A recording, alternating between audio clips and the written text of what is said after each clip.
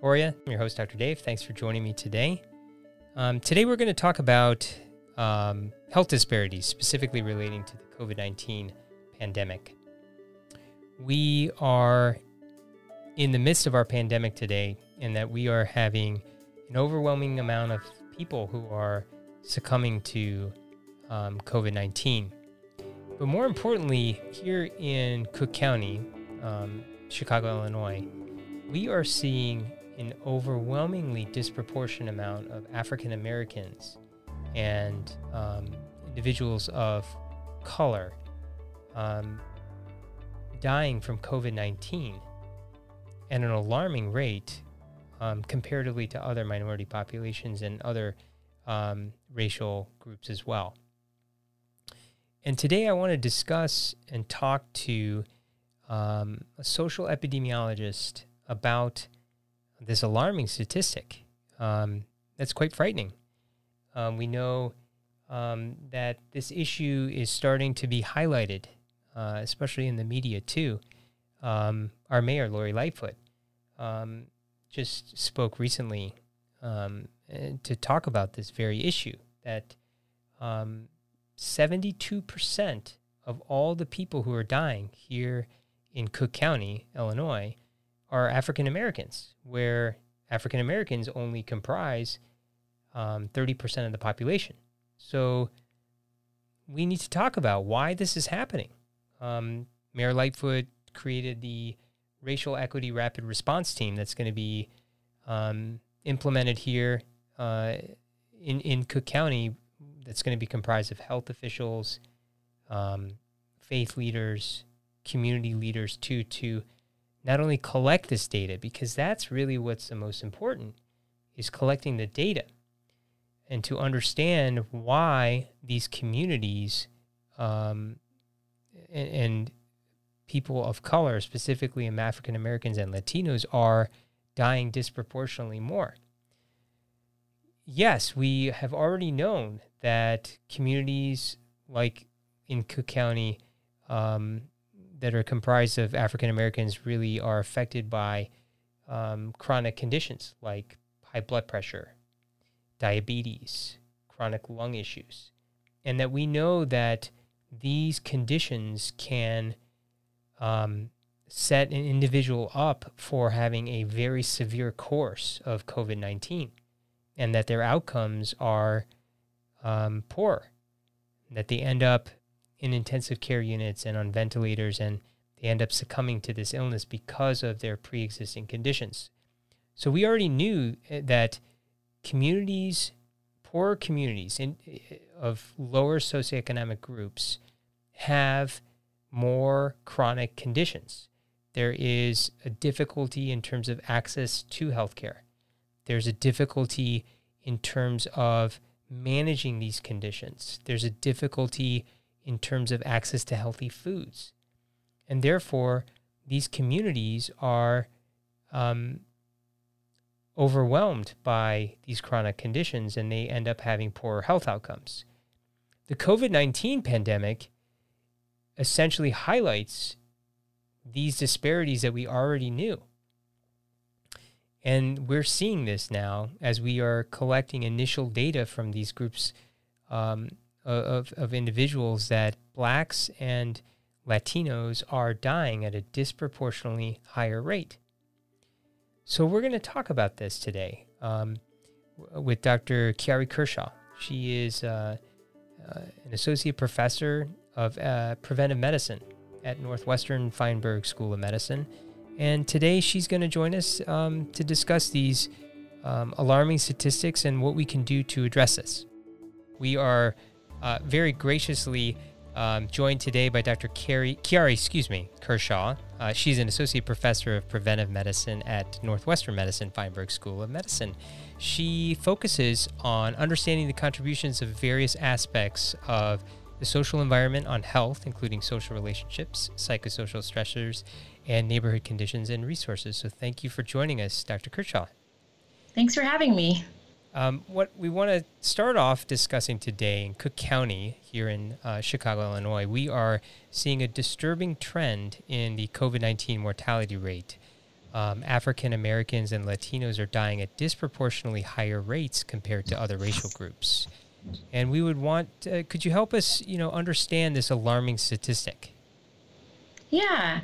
So I think there are a lot of things that could explain these findings, and many of them are related to the social and economic conditions that African Americans live in Cook County, and particularly in Chicago. So one, African Americans are more likely to have conditions that put them at higher risk of dying from when infected from COVID-19, like hypertension, diabetes, and asthma. But my research group and others have shown that those conditions are also kind of socially patterned.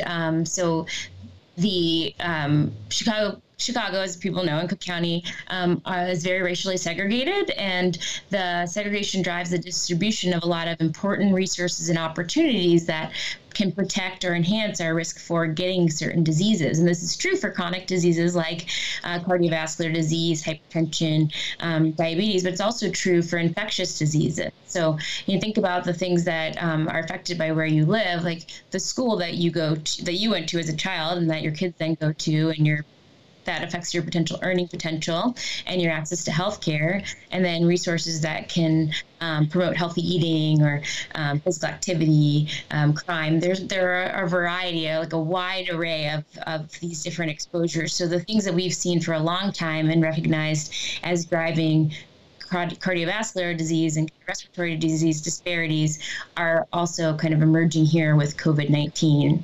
And then the other thing, and I think it's African Americans are more likely to be exposed to COVID-19, in part because of the jobs that they often have, and service sector jobs where they're still considered essential workers, and until recently hadn't been and still a problem, but hadn't been protected well from exposure to disease in their day-to-day job, and really don't have the opportunity to kind of not go to work or to avoid those kind of exposures. And then on top of that, they were less likely to be tested when they went to the clinic and thought they had COVID-19 because they didn't fit a certain profile in terms of like international travel that would make people think that they were exposed. So they would be sent home even if they had symptoms, and it's hard to self-isolate without a diagnosis of COVID-19, especially in those jobs which don't have sick pay, and then even sick pay won't cover self-isolation if you don't have COVID-19. But then even if you do, it's hard to take off from work when you need those paychecks. So a lot of compounding issues around poverty and systemic inequality in our kind of society are driving these statistics that we're seeing. So let's talk about, the mitigation efforts, because we know that physical distancing is working in terms of flattening our curve, and it's extremely important to help prevent the spread of COVID-19.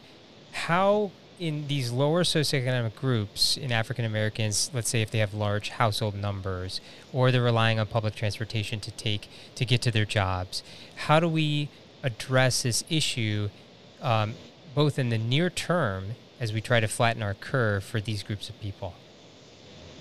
Yeah, it's a tough one.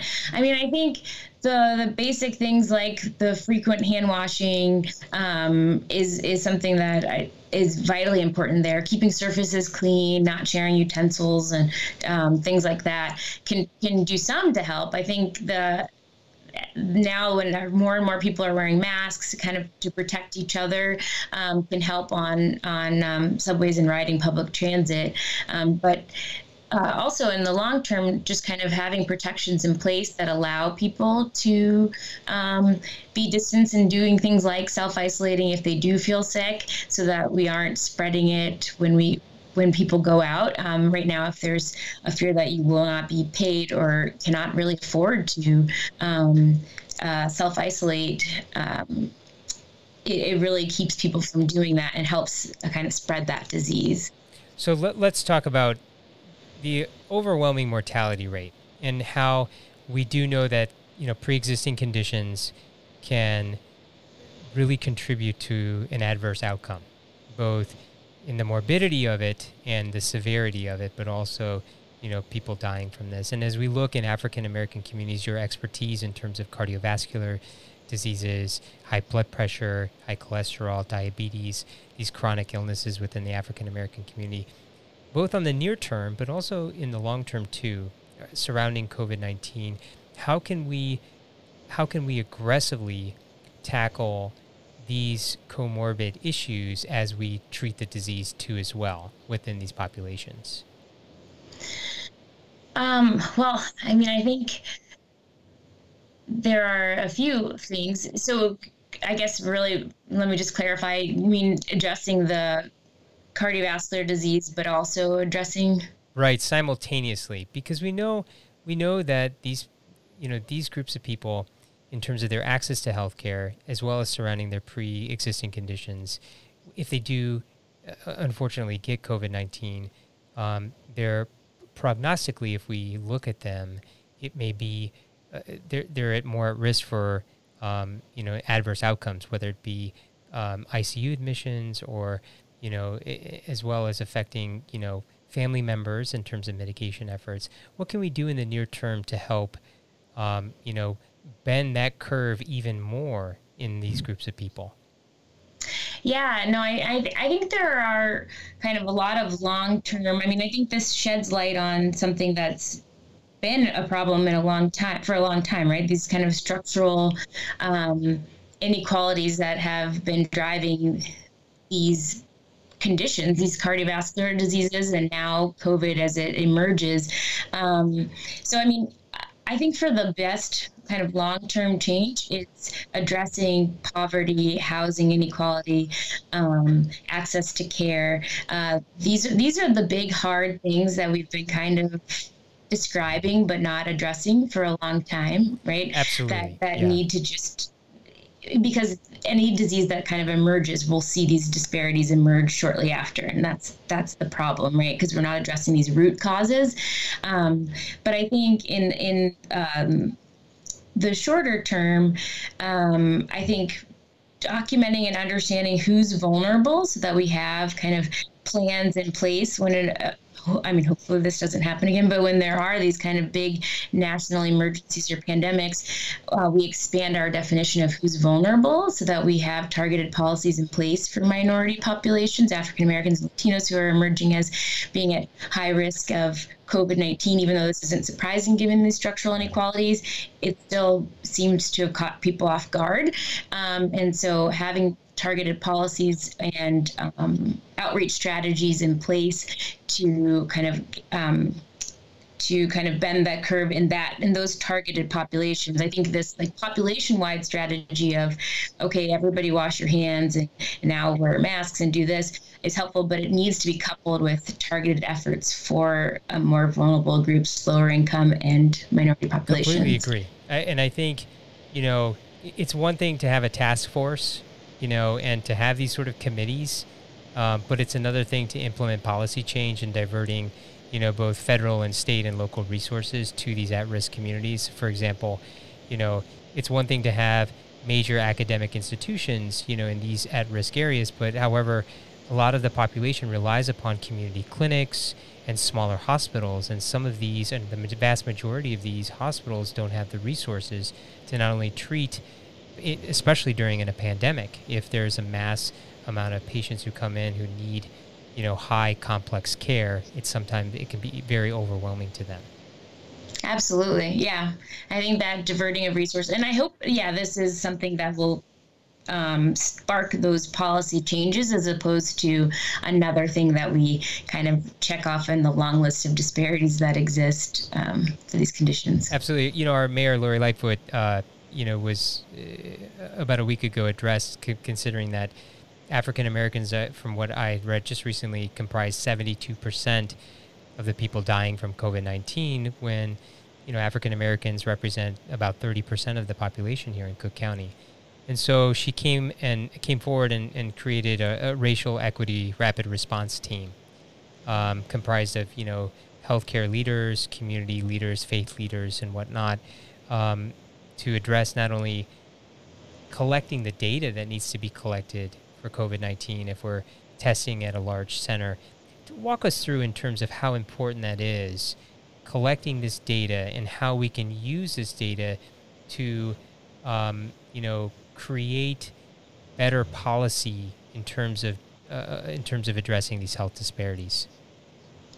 Yeah, I mean, I think knowing these numbers, because a lot of states right now don't report COVID cases by race or by these kind of other community indicators that would help people understand who is most vulnerable. I think the idea of a data-driven approach to trying to understand who needs these resources is important, just like the census, right? I mean, this helps us decide how resources should be allocated, and not just kind of on how we, I guess, our feelings about it. I mean, because I think a lot of people who do the kind of research I do would have guessed that this would have happened, but you need the data to kind of really validate what's going on and how you should allocate these resources, hopefully now, so that in the future we aren't left kind of flat-footed with these kind of inequities. But I think that the data are really most important so that we can use an evidence-based approach to developing policy. Too many times we've done it by what people think they know, and this gives us a better leg to stand on when we're trying to kind of make a more comprehensive set of policies. And it's social policies and healthcare policies. So I think this will give us better evidence to kind of support that. Yes. And I think also, too, as we navigate both health uncertainties, but also economic uncertainties, these, as people are losing their jobs and, having already difficulty getting access to not only healthcare, but to food and to other essential resources, this is going to be important not only now, but as we go forward.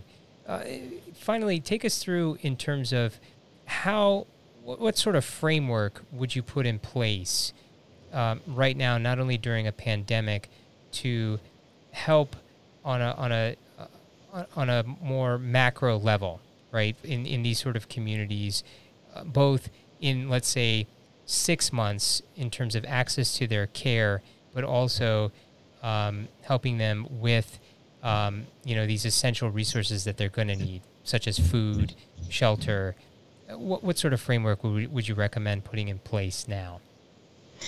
Yeah, I mean, I think the most important kind of proximal things are getting people access to food. So things like they're doing with Wrigley Field now, I think they're turning it into a food depository area where people can come and get food that they need. I think it has to happen on an even larger scale than it has right now. But hopefully by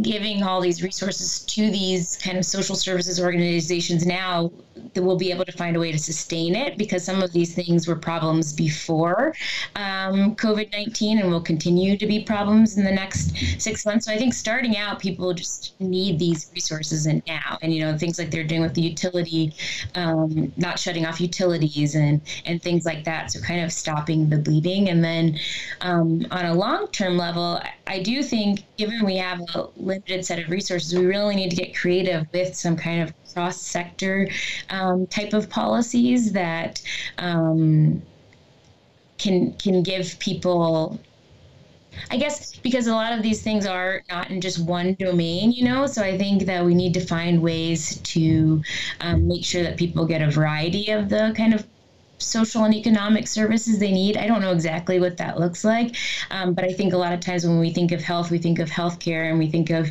the economy, we think of jobs, but I think it needs to be jobs, housing, food, security, and if there's a way to kind of bridge the gaps across those groups of people who are working in those sectors, it'll be probably more cost effective, because the same people will need all of those things. I don't know if that makes sense. I absolutely agree with you. I think that the African American, Latino, and minority communities, especially here in Chicago, have already been,